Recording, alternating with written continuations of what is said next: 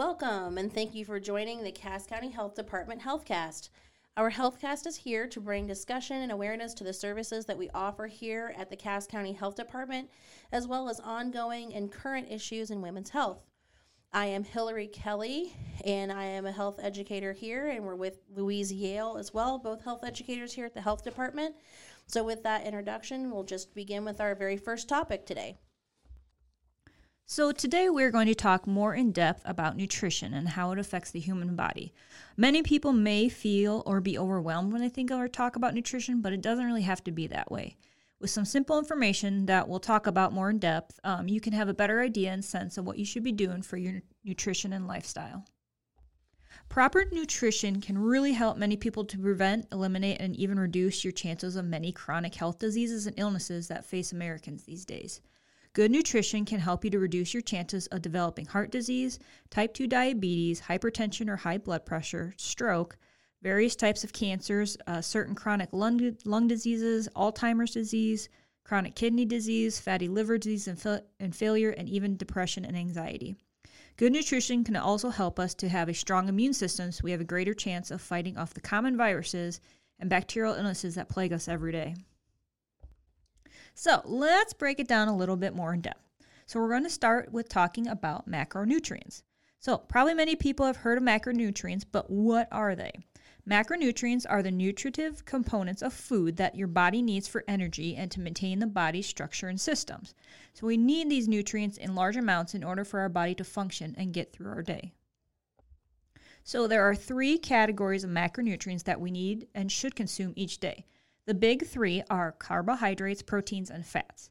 If you talk to a few other dietitians or nutrition experts, they might say water to be considered a macronutrient as well, and it is very important in our diet and overall well-being. So we'll talk a little bit more about it as well.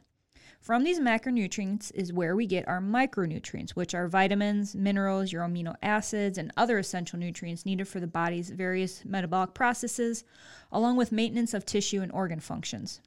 The impact of micronutrients on the body's health can be very critical if there are any deficiencies in certain ones. It can cause some very serious and even life-threatening conditions that we want to try to avoid as much as we can. So getting the recommended serving of each macronutrient is very important to keep our body functioning well and to its best. So what are these carbohydrates, proteins, and fats consist of, and what do they do for our body? Carbohydrates are the body's main source of energy. They are broken down what's called glucose for your body's cells to be used for organ function and muscle movements. Carbs also help to synthesize or build up certain amino acids which help with muscle development and movement. They also can help with digestion so you have better and more consistent bowel movements. So then there are proteins, which are essential to help your body to build and repair tissue. Proteins contain what are called amino acids, which are the building blocks of muscle and most of the body's cells.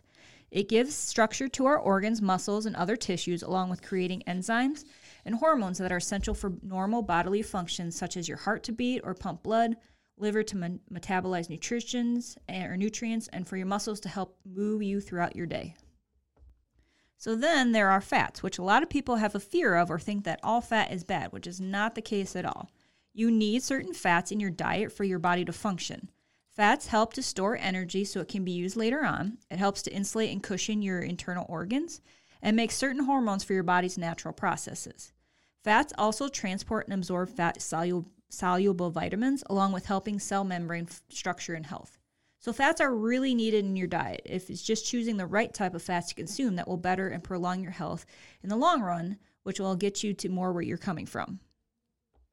So now let's break it down a little bit more into what food groups are and how they are essential to our nutrition. So you might have heard more about the food groups and what you should be consuming from them. We're going to go a little bit more in depth into them, what everyone can have for a better understanding what foods are in each group, what foods are better to consume from each of these groups, and how much is recommended. The first group we're going to talk about is grains. Grains consist of food that are made of wheat, rice, oats, cornmeal, barley, and other cereal grains. Some examples of these foods in this group are breads, pastas, you got your breakfast cereals, grits, and tortillas. Other foods such as like popcorn, rice, and oatmeal are also included in this grain group. This group is considered a carbohydrate and can give the body a good source of fuel along with fiber from your whole grains, which is great for feeling fuller longer and aiding in digestion. From this grains group, there are two subgroups or categories which consist of whole grains, also known as your complex carbohydrates, and your refined grains, also known as simple carbohydrates. Whole grains consist of the whole plant or the entire grain kernel when processed. This less processed group will give you more of your vitamins and minerals needed for your body. Some examples of these whole grains are whole wheat flour, bulgur, which is cracked wheat, oatmeal, and brown rice. Refined grains have been milled to a greater extent, which removes the bran and the germ of the wheat plant. This is done to give the grain a finer texture and improve their shelf life, but it also removes a lot of good nutrients that we need for our bodies, such as fiber, iron, and many B vitamins, which is essential for digestion and energy levels. Examples of these refined grains are like white flour, corn grits, some white bread, and white rice. If you do purchase refined grains, they should be enriched variety or say enriched on them. This means that during the milling process, the manufacturer added back certain B vitamins and iron, but fiber is not added back into these grains, which helps with digestion. So it is better to try and consume whole grain products to get the fiber and essential vitamins and minerals. Only foods that are made with 100% whole grains are considered a whole grain food, so be mindful when you shop to find these products that are 100% whole grain. The next food group we're going to talk about are vegetables. Any vegetable or 100% vegetable juice fits into this category. There are so many vegetables out there that you can find and should be eaten. Varying your vegetables and incorporating a colorful palette in your diet will help you to get a variety of nutrients, but also to keep you from getting bored or straying away from that food group. Vegetables can be consumed in a variety of different ways, raw or cooked. You can eat them fresh, frozen, canned, or dried, eating it whole, cut up, or even mashed. Vegetables are also considered part of the carbohydrate macronutrient category and considered a complex carb because it can help to fuel your body through its nutrients. Vegetables are going to be more naturally lower in calories, along with giving a good amount of fiber, which aids in keeping you fuller longer. So if you're trying to lose weight, adding a lot of vegetables into your diet will be very helpful. Plus, vegetables have a great deal of the essential vitamins and minerals we need for our body's processes, such as hair and skin maintenance, better vision, a better immune system support, healthy blood cells, and muscle and nerve functioning. Fruits are another great food group to discuss and are considered a carbohydrate as well because of their sugar content and being broken down for our body's energy source as glucose. Any fruit or 100% fruit juices are included in this food group. Fruits can come in a variety of shapes, sizes, and tastes, so just like vegetables, it's easier to incorporate a variety into your diet so you don't get bored. Fruits can be fresh, frozen, canned, dried, or dehydrated, and can be eaten whole, cut up, pureed, or mashed, or even cooked. Fruits also offer a great variety of nutrients needed for a healthy body and mind. They aid in digestion and again are naturally lower in calories than processed food while keeping you fuller longer, so you don't overconsume on what those not so good foods are for you. Since they do have more sugar and compared to vegetables, the recommendation for servings or amount of fruits eaten each day is a little smaller, but we can go into more of that further down the road. The vitamins and minerals absorbed from eating fruits can help with energy levels, your heart beating correctly and efficiently, and again, muscle and nerve functioning, just to name a few. Next we have is protein. Protein is very essential because it provides the building blocks needed for growth, replacement, and maintenance of many of our body tissues and cells. It is also essential for health, healing, along with building a strong immune system. Protein foods include all foods made from seafood, meat, poultry, and eggs. It also includes beans, peas, lentils, some nuts and seeds, and different soy products. Beans, peas, and lentils are also considered part of the vegetable group based on their structure and content. You want to eat a variety of protein foods to get more of the nutrients your body needs because all offer various amino acids, which are the building blocks of muscles and cells, along with healthy fats. Your meat and poultry choices should be lean or low fat, such as like 93% lean ground beef, pork, loin, or skinless chicken breast. Now, these types of meat sources do have natural fats, such as trans and saturated fats, that are not as heart healthy, so choosing leaner sources will help to avoid that. Seafood choices are going to have a healthier fat, such as the omega-3s and 6s, which we'll go into a little bit more depth in a second. So incorporating these into your diet is very important. Salmon, anchovies, and trout are some very good options. If you don't like meat or choose not to eat meat sources, don't worry, there are still a lot of good choices for protein sources that can be consumed, such as beans, lentils, peas, nuts, seeds, and also soy products. Another group that not all people think about is the dairy group. So dairy is important for all ages because it can provide a great source of protein, fats, and calcium, which is needed for the development and maintenance of muscles and the bones. This group includes milk, yogurt, your cheeses, and lactose-free milk and fortified soy milk and yogurts. You want to try and consume lower fat or fat-free dairy products because, again, just like protein, it can contain saturated and trans fats that are not so good for our bodies. There are a few foods out there that are not included in this group because they have little calcium properties and are higher in fat content. These foods include like your cream cheese, sour cream, and butters. Now comes the fat food group, and this is where I think a lot of people kind of get confused on. You do need fats in your diet for a variety of bodily functions and processes. Fats contain what are called essential fatty acids along with omega-3 and omega-6 fats. These essential fatty acids are needed for brain development and function along with healthy cells and normal growth and development. They can also provide energy, cushion, and support our internal organs and be used as signals for proper cellular communication. So you can see what we do need for consumed fats, just good fats. So, what are good and bad fats? This I think people get confused on again. So what is good and bad fats? Your good and not so bad for you fats are going to be what is called monounsaturated and polyunsaturated fats. Monounsaturated fats come from plant products and they are going to be dark colored and green in color. Some examples would be like olives, almonds, you got your avocados, your nut butters, then cooking oils such as olive, canola, sesame, or peanut oil. The polyunsaturated fats come from plant products as well, along with finding them in seafood sources. So examples of these would be nuts and seeds such as walnuts, pepitas, or peanuts. You got your salmon, shrimp, anchovies, or trout, along with supplemental sources such as flaxseed, which can be added to a lot of different dishes. Those are the types of fat you want to consume where you eat fats in your diets. Now, the fats that are not good for you or you want to try to avoid as much as possible are the saturated and trans fats. Saturated fats are solid at room temperature and generally are animal-based foods or products. Some examples of these include like skin on poultry or visible fat on meats, your butter, your full-fat milk, and cheeses. Trans fats are hydrogenated fats that are processed or man-made. These can be fried foods, processed foods such as crackers and pastries, pie crusts, cookies, cakes, and etc.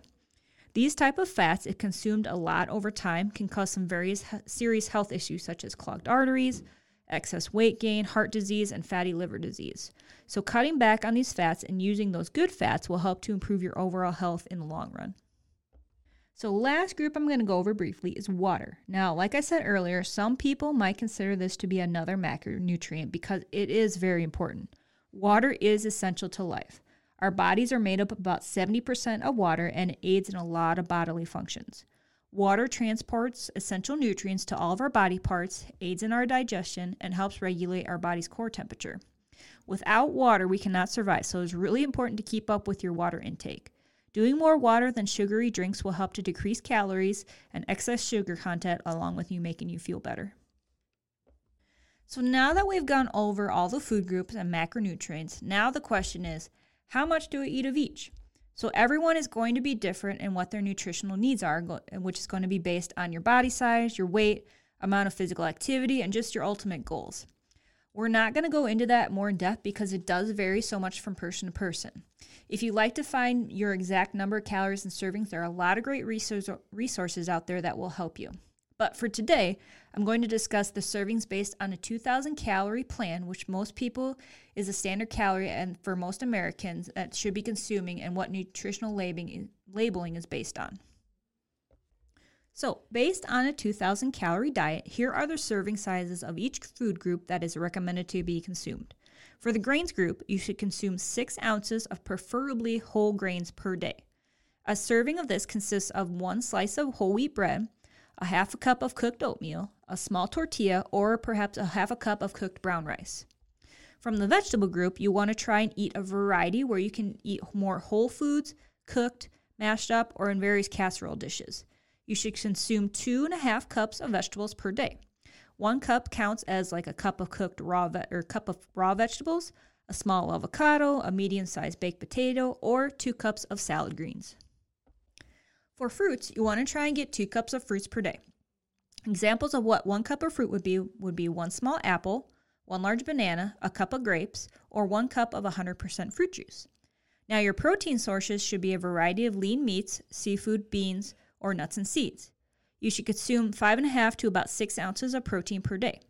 Some examples would be 1 ounce cooked lean chicken, pork or beef, or 1 ounce of tuna fish, a tablespoon of peanut butter, or 1 large egg. Then the last food group is dairy, which per day should be consumed 3 cups. 1 cup of dairy counts as 1 cup of dairy milk or yogurt that could be lactose-free or some soy dairy products along with 1.5 ounces of hard cheese. Fats and oils are another group that is important for our diet but should be consumed in moderation.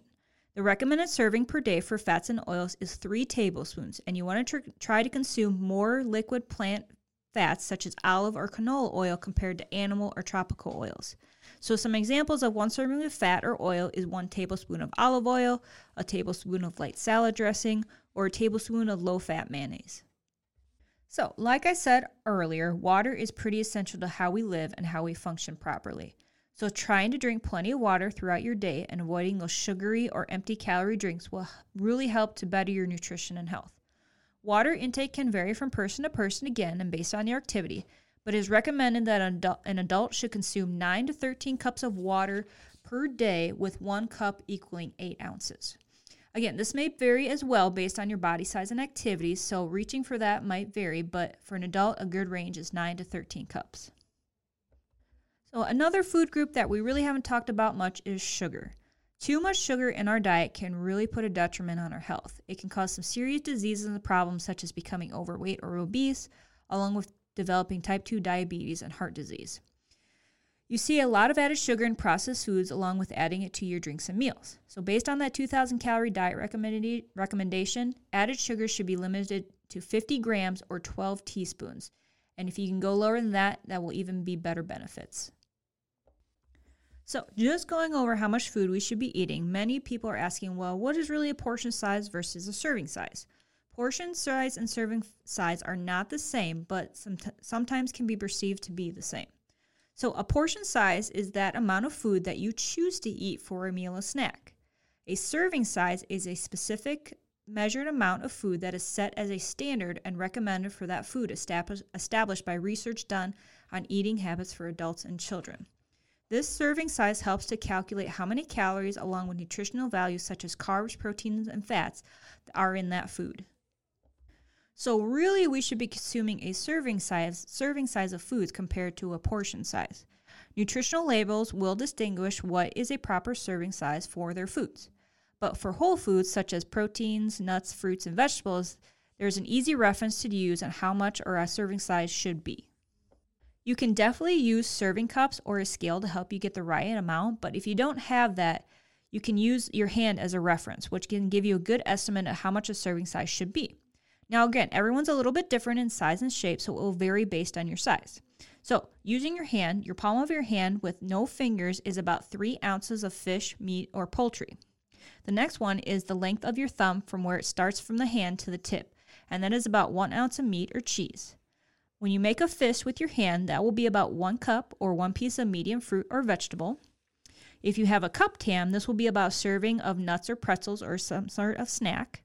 Then when you use your thumb again, you want to use the first knuckle to the tip, and that's 1 tablespoon. That will be for about oils or for certain oils and salad dressings. Then the last one is using your tip of your finger. From the tip of your finger to the first joint of your pointer finger will be a teaspoon, which is used again for oils and salad dressings. So again, this will vary from person to person. Some people have larger hands than others, but those people might be larger in size as well, so they need more food in their diet as well to keep up with their nutritional needs. So I know nutrition can be overwhelming and you can really dive deep into it if you really would like to, but here are some simple tips to take away to help you make better choices for your eating and nutritional habits. Some of these tips I've already may have mentioned in previous segments, and some are new things that might be helpful to improving your eating habits. So the first tip would be to eat whole foods instead of processed foods. Whole foods will fill you up and give you better energy levels. Processed foods provide a significant amount of calories without filling you up, and your hunger levels keep coming back. The next one would be to try to eat a rainbow of colorful fruits and vegetables. This gives you a variety along with the nutrients you need for healthy body functions, and also gives you fiber which will keep you stay fuller longer and reduce eating extra calories. The next one would be to eat protein with every meal or snack. This will help fill you up without giving you too many calories, and also helps to build and maintain muscle mass. Next one would be to drink 9 to 13 cups of water per day. This helps to increase your hydration and metabolic functions. It also helps to increase your fullness, especially before meals. It also helps you to stay away from those sugary drinks and empty calories. So another tip would be to eat smaller serving sizes of all your foods. So like we talked earlier, serving sizes are a lot smaller than what we think. And if you watch your serving sizes, this is going to reduce your calories and you won't overeat. Next, you want to slow down when you're eating. This helps your brain catch up to your stomach. Your stomach releases a hormone called leptin, and it takes about 20 minutes to kick in and catch up to your brain. Next would be to make small changes. This can add up to big ones in the long run. So examples would be like using skim milk instead of 2%, using honey as a sweetener instead of table sugar, using olive oil or nonstick spray instead of butter, having a side salad with your sandwich instead of fries or chips, steaming or grilling your foods instead of frying, and etc. There's lots of little things you can do that add up in the long run. Another tip would be to be patient. Your body takes time to make these different processes and changes. You didn't gain weight or lose weight overnight. It's not going to come back, or you're going to make those changes overnight. So be patient with your processes. Next tip would be to be mindful of why you're eating. You don't want to try and eat because you're bored, stressed, or due to peer pressure. So if you feel like you're hungry in between meals, here's a trick. Try and drink a glass of water instead of eating, and then wait about 15 minutes and see if you're still hungry. If you're still hungry, then you probably are. If not, you're doing it out of a different type of atmosphere. Next is to log your food intake in a journal or app, just even for a few days. This will help to increase your body awareness, understand your current habits, and help you to make changes if you need it. And then also make some weekly nutritional goals and write them down. That way you can go back if you're feeling down or low and just need some understanding, and that helps you to keep on your goals a little bit better. Next one is a big one that we didn't really talk about, is to get 7 to 9 hours of quality sleep per night. This is one I know a lot of people are have a hard time getting. It helps you to be easier to control your hunger and have more energy for your different exercises. It lets your body to fully recover from the previous days, and then lets you have a better mental clarity and focus more towards your goals. Next would be to get physically active. This will help to burn more calories, clear you mentally, and help you to make better choices. And then the last one is to recognize how you feel with better eating. So I thought I would come in here today just to discuss some things about nutrition and pregnancy and lactation, because I think that those areas have a lot of myths attached to them, a lot of missteps that sometimes people can take without really realizing that there are much better nutrition choices that can be made in both of those periods in a person's life. So pregnancy and lactation require intense maternal body adaptations and changes in nutritional needs to support the growth and the development of the fetus. So certain nutrients are particularly important when pregnant and breastfeeding. And so while not much additional nutrition is required, in fact, it's very little, you do not need to eat for two, as the common and popular saying might lead moms to believe that they need to do. However, pregnancy requires a lot from your body, but it has to be properly cared for during this stage within life. So you can do that very easily. You really only need an extra 300 to 400 calories daily to be a well-nourished pregnant and lactating person.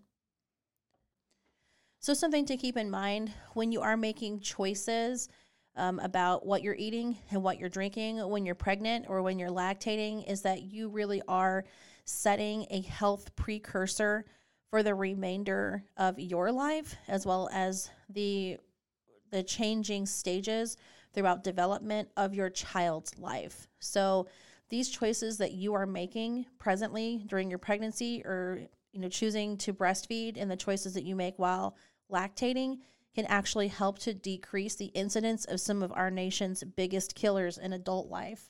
Heart disease, cancers, those things you can actually help to prevent and help your child have a healthier life and hopefully pass on to their children by making good nutrition choices in this period of time. So some of the more interesting or hot topics per se in nutrition currently, one of them is choline. So choline has actually become a very hot topic for nutrition during pregnancy. So large amounts of choline-derived molecules are needed during your pregnancy to support fetal development.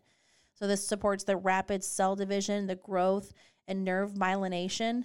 in the brain. So the myelin is a protective coating that surrounds nerves and helps them transmit information quickly.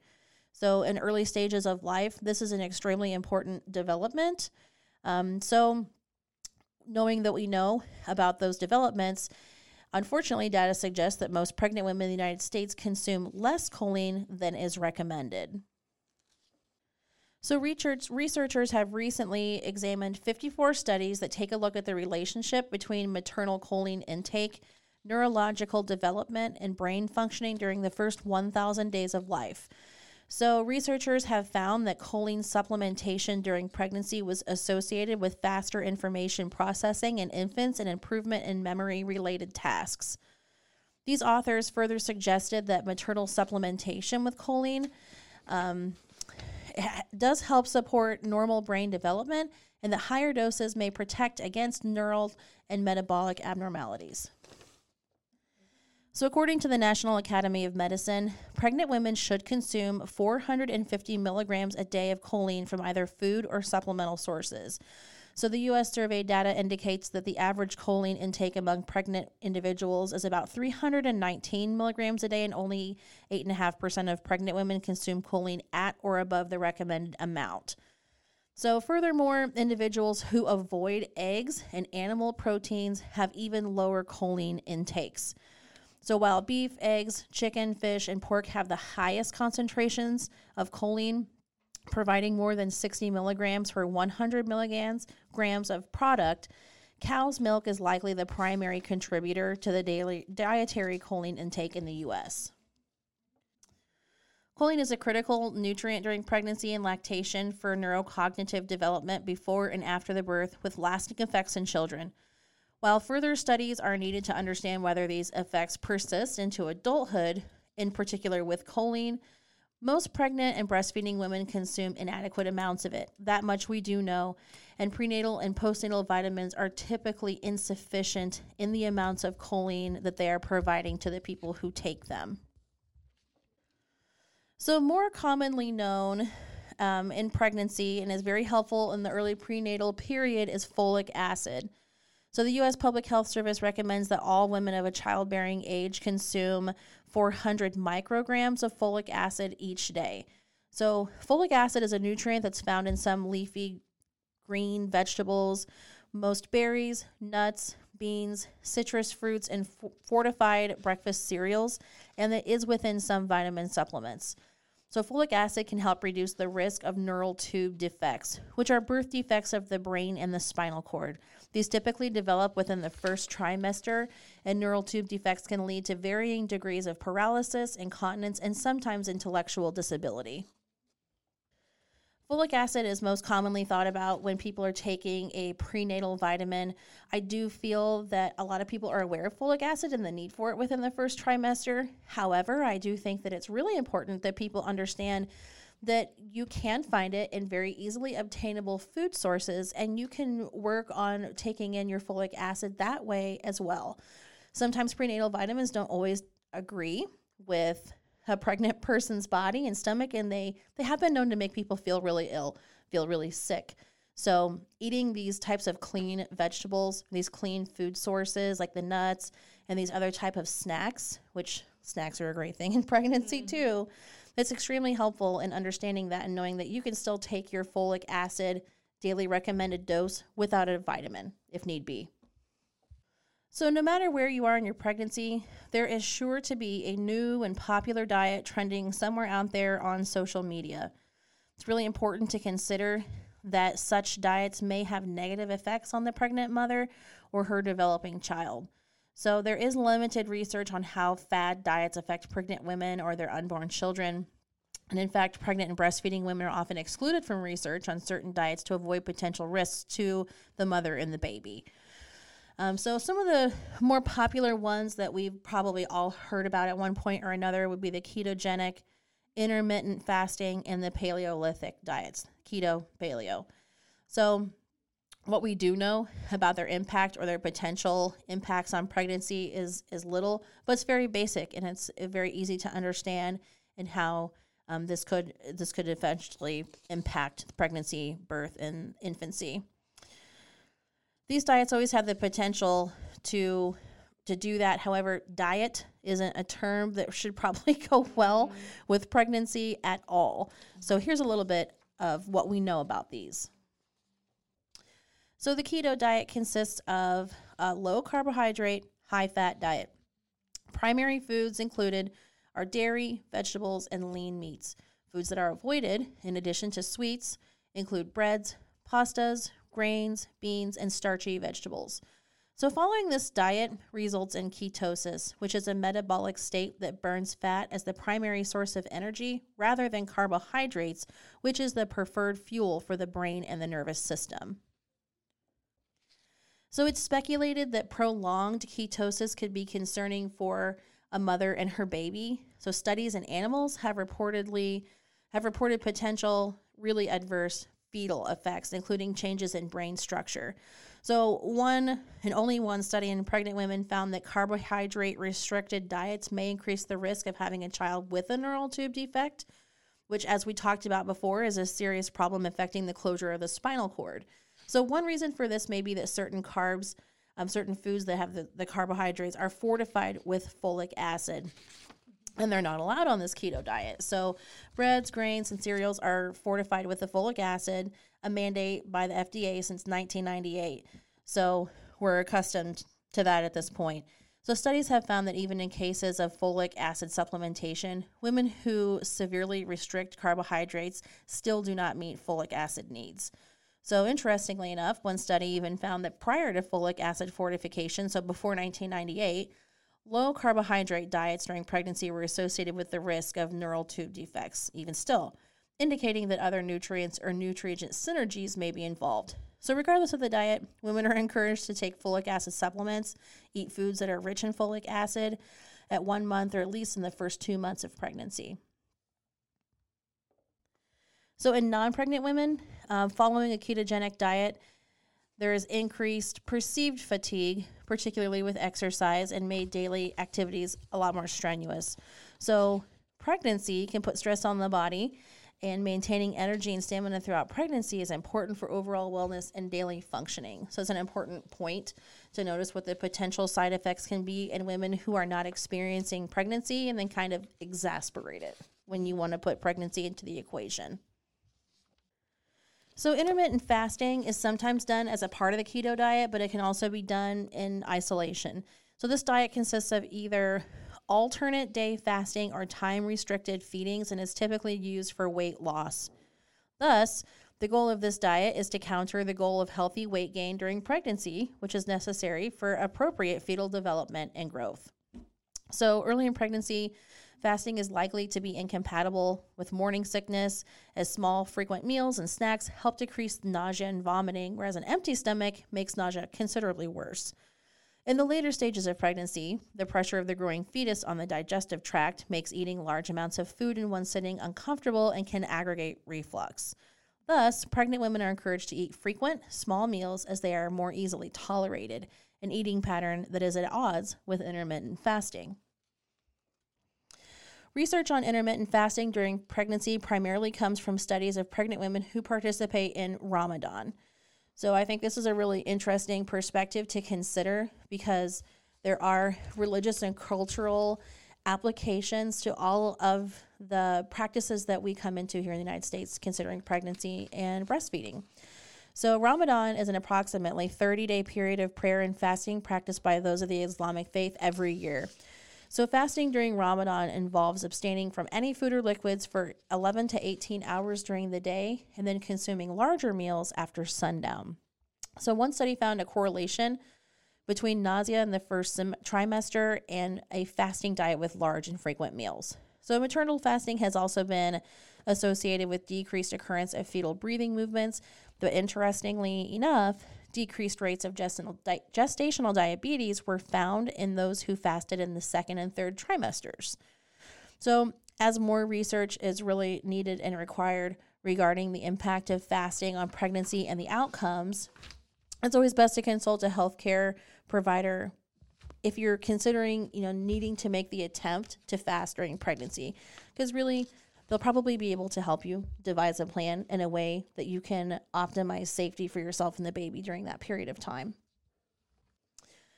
So our last fad diet to discuss here is the paleo diet. That is based on foods that were consumed by humans in the Paleolithic era and consists of lean meats, fish, vegetables, nuts, and seeds. This diet avoids foods that have emerged from modern farming like dairy, grains, and processed foods. And in non-pregnant women, consuming a paleo diet for more than 6 months has been associated with an iodine deficiency. So this is likely because the paleo diet excludes 2 major iodine sources, table salt and dairy products, and sources such as seaweed are not commonly consumed in the United States. So in pregnancy, iodine needs increased due to elevated metabolic demands. So lack of sufficient iodine can lead to thyroid problems in both the mother and the fetus and can further impact infant metabolism and brain development. A recent study among pregnant women found that the paleo diet was associated with lower average birth weights than on a non-paleo diet. So, however, this was not associated with adverse outcomes for the babies, but interestingly enough, the paleo diet did show improved glucose tolerance tests, which suggests potential for improved blood glucose in control in women with gestational diabetes. So another study has found that paleo diets were associated with higher intake of vitamins C and E and antioxidants, yet with decreased calcium intake. So calcium is very important for fetal skeletal development, and low levels have been associated with adverse health outcomes in the mother and the child. So in general, it is recommended that women avoid beginning the paleo diet during their pregnancy, and women who have polycystic ovarian syndrome may be recommended to adhere to a diet similar to the paleo diet prior to conception. So these women should consult with their healthcare professional regarding maintenance of this diet. And if a woman who has already been, utilizing the paleo diet or something similar becomes pregnant, it's suggested that she begin to supplement iodine, folic acid, and calcium. So, really all of these diets, they kind of have, here's where it might work well, but here's where it may not work well. So typically in pregnancy, it's never worth the risk. Yeah. So the USDA, the My Plate, recommends that pregnant women eat 3 balanced meals daily: breakfast, lunch, and dinner, with 2 to 3 small snacks in between. Women need nutrients from all of the food groups: grains, vegetables, fruits, proteins, and dairy or dairy substitutes to support a healthy pregnancy. So as an example, breakfast can include fruit, scrambled eggs with bell peppers, whole wheat toast, and low-fat milk.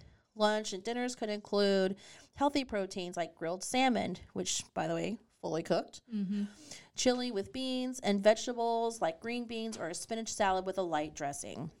So good snack ideas would be carrots, apples, and low-fat yogurt. So if you go to myplate.gov, www.myplate.gov, you can actually go on and try to work up a free and personalized meal plan for yourself and your pregnancy. So some things to avoid consuming in pregnancy would be foods like hot dogs, lunch meats, like bologna, other deli meats like that, things that are cold, packaged cold like that. It has been stated that you can reheat them until they're steaming hot. However, that's up to the individual. Typically, they are advised to not consume those. So the risk there is listeria, a bacterial infection that can be really unsafe in pregnancy. Also to avoid would be soft cheeses that are like unpasteurized. So brie cheese is probably the most obtainable of those cheeses for people. Again, a bacterial risk is possible there as well. So fish consumption falls into the same category. Sushi's off the table. Raw fish, of course, is not recommended. But if you eat a lot of fish in your diet normally, the best way to maintain still consuming fish during your pregnancy is to rotate all the different types of fish that you're consuming. So you want to keep your mercury levels, your mercury intake down. And some fish have more than other fish. Older fish have more mercury within their bodies than, younger fish. So you just want to make sure you're rotating that. Get a good balance of different types. Some of the suggested types: salmon, trout, herring, sardines, pollock. Rotate those fish. So pregnancy is a metabolically very stressful time. So in order to adapt to the pregnant state, women are encouraged to have a well-rounded and healthy diet that includes all of the food groups. Pregnant women, those trying to become pregnant, they should all be reminded that their diet is an essential part of fostering a healthy pregnancy and healthy infant. Prenatal vitamins that include appropriate amounts of folic acid, iron, iodine, calcium, and vitamin D are recommended for most women. So consult your healthcare provider or a registered dietitian for any nutritional guidance that you might need. So the next topic, moving on from pregnancy into lactation. So it is important for lactating people to continue to eat healthy and intake an additional small amount of extra calories every day. So as for multivitamins, the continued use, like of your prenatal vitamin that you were taking beforehand, might now exceed the iron and the folic acid needs of a breastfeeding person. So some people, though, such as those that are on a vegetarian or a vegan diet, may not get the adequate nutrients through their diet alone, and they might be at a greater risk for nutritional deficiencies. So in addition, the recommended dietary allowances, which is the average amount of vitamin or mineral that meets the daily nutrient needs of nearly all healthy people, for some nutrients like iodine and choline, these increase while you're breastfeeding. So therefore, it's possible that diet alone just might not be sufficient to endure adequate nutrition for women going through this period of their life. So in this case, breastfeeding people may benefit from taking a multivitamin supplement, but really your healthcare provider is going to be working with you during that lactation stage to determine the appropriate dietary supplements that you need during lactation. So a mother's need for iodine and choline increases during lactation, and the dietary guidelines for Americans recommend that lactating parents consume 290 micrograms of iodine and 550 milligrams of choline every day throughout the first year postpartum. So iodine can be found in dairy products, eggs, seafood, or in table salt. And choline can be found in dairy and protein food groups such as eggs, meats, some seafood, beans, peas, and lentils. So healthcare providers can also work with lactating parents to determine if they need any of these supplements to achieve this adequate intake. So outside of limiting caffeine and mercury, which is, a little bit, we talked a little bit about the mercury during pregnancy.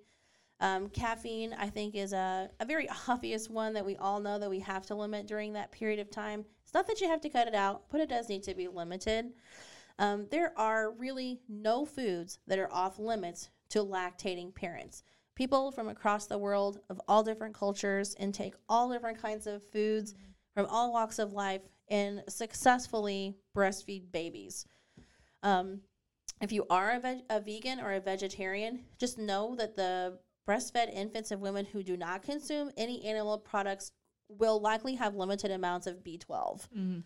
So these low amounts of B12 can put the infant at risk of having a deficiency in themselves, which can result in neurological damage. So that may sound extreme, but B12 deficiencies can be really extreme. It can be for sure. So keeping an eye on that is really important. So iron may also be of concern as plant source foods only contain non-heme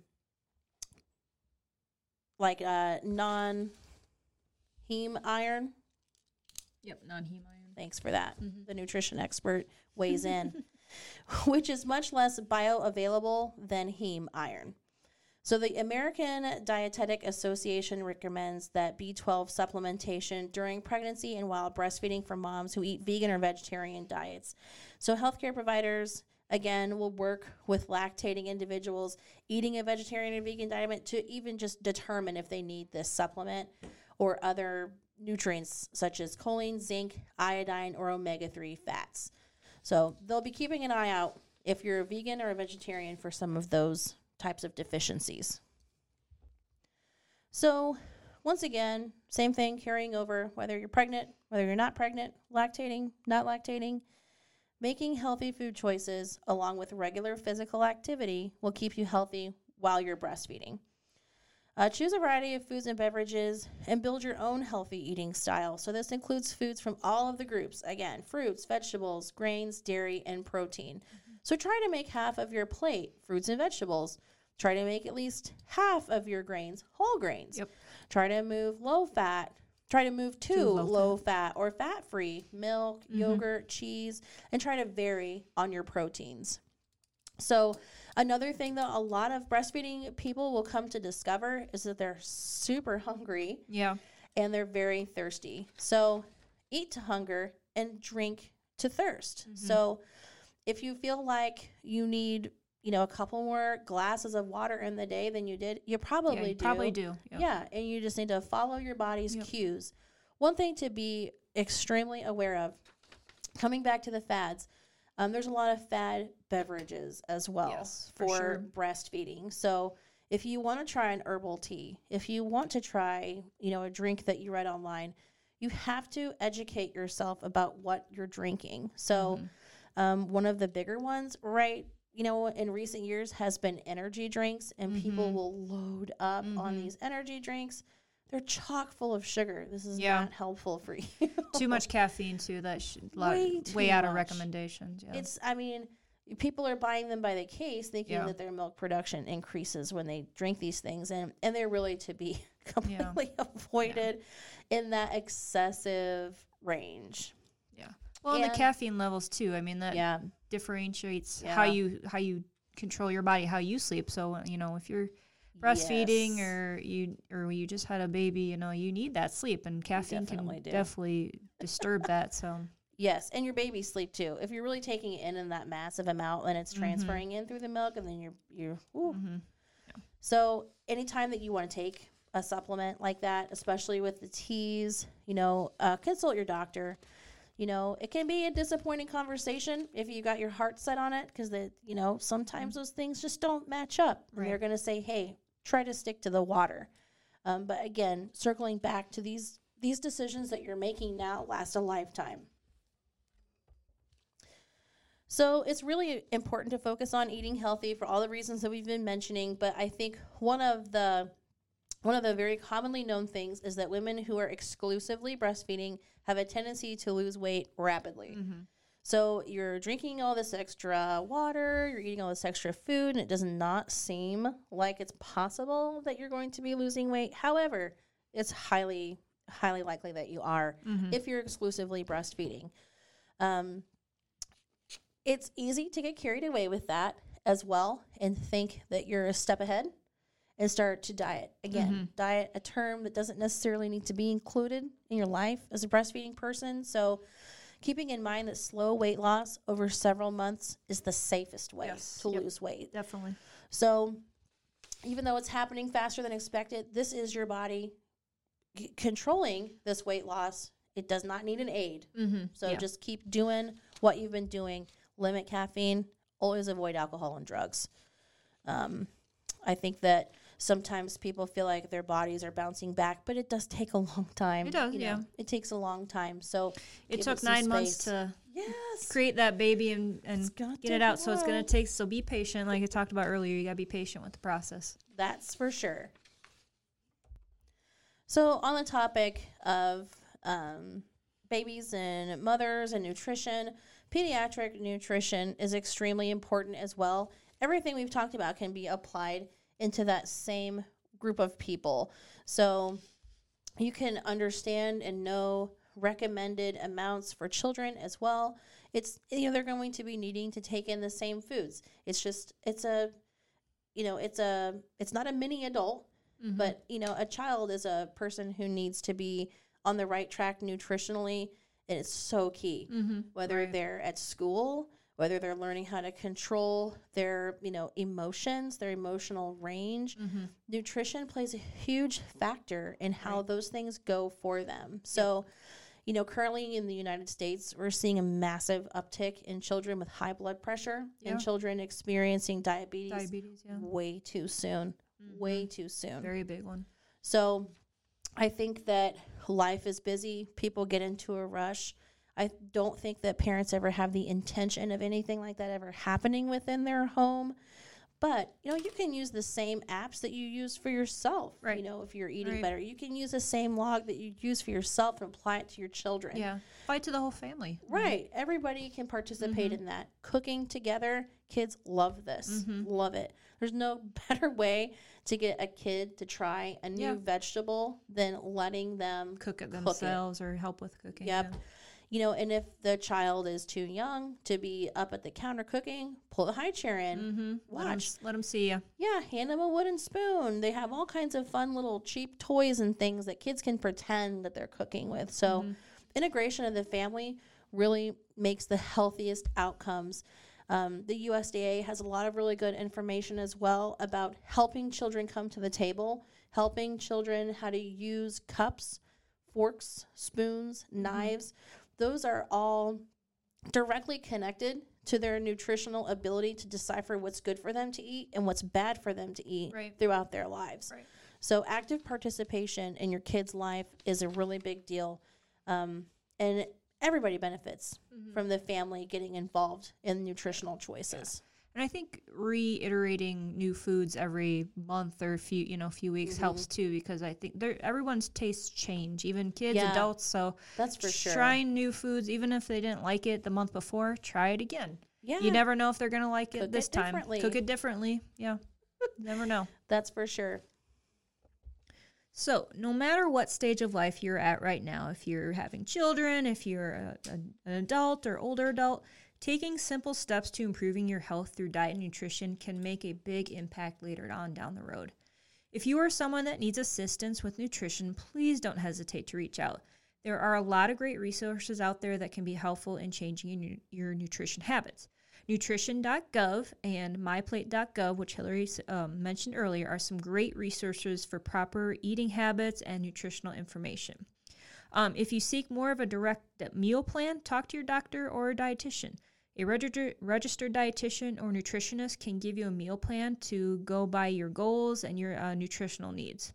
And if you're a patient here at Cass County Health Clinic, myself, Louise, is more than happy to set up an appointment to go over nutrition and diet more in detail for any age group. So that is all that we have for today, and we hope that this HealthCast has been informative and helpful to our listeners.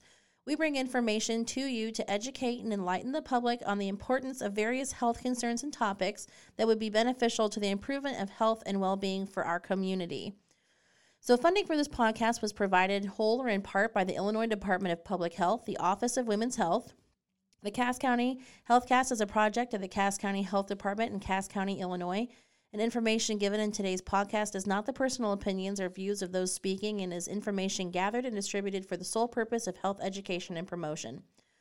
If you have any questions or you would like to suggest a topic, please call the Cass County Health Department at 217-452-3057 and ask for Louise or Hillary.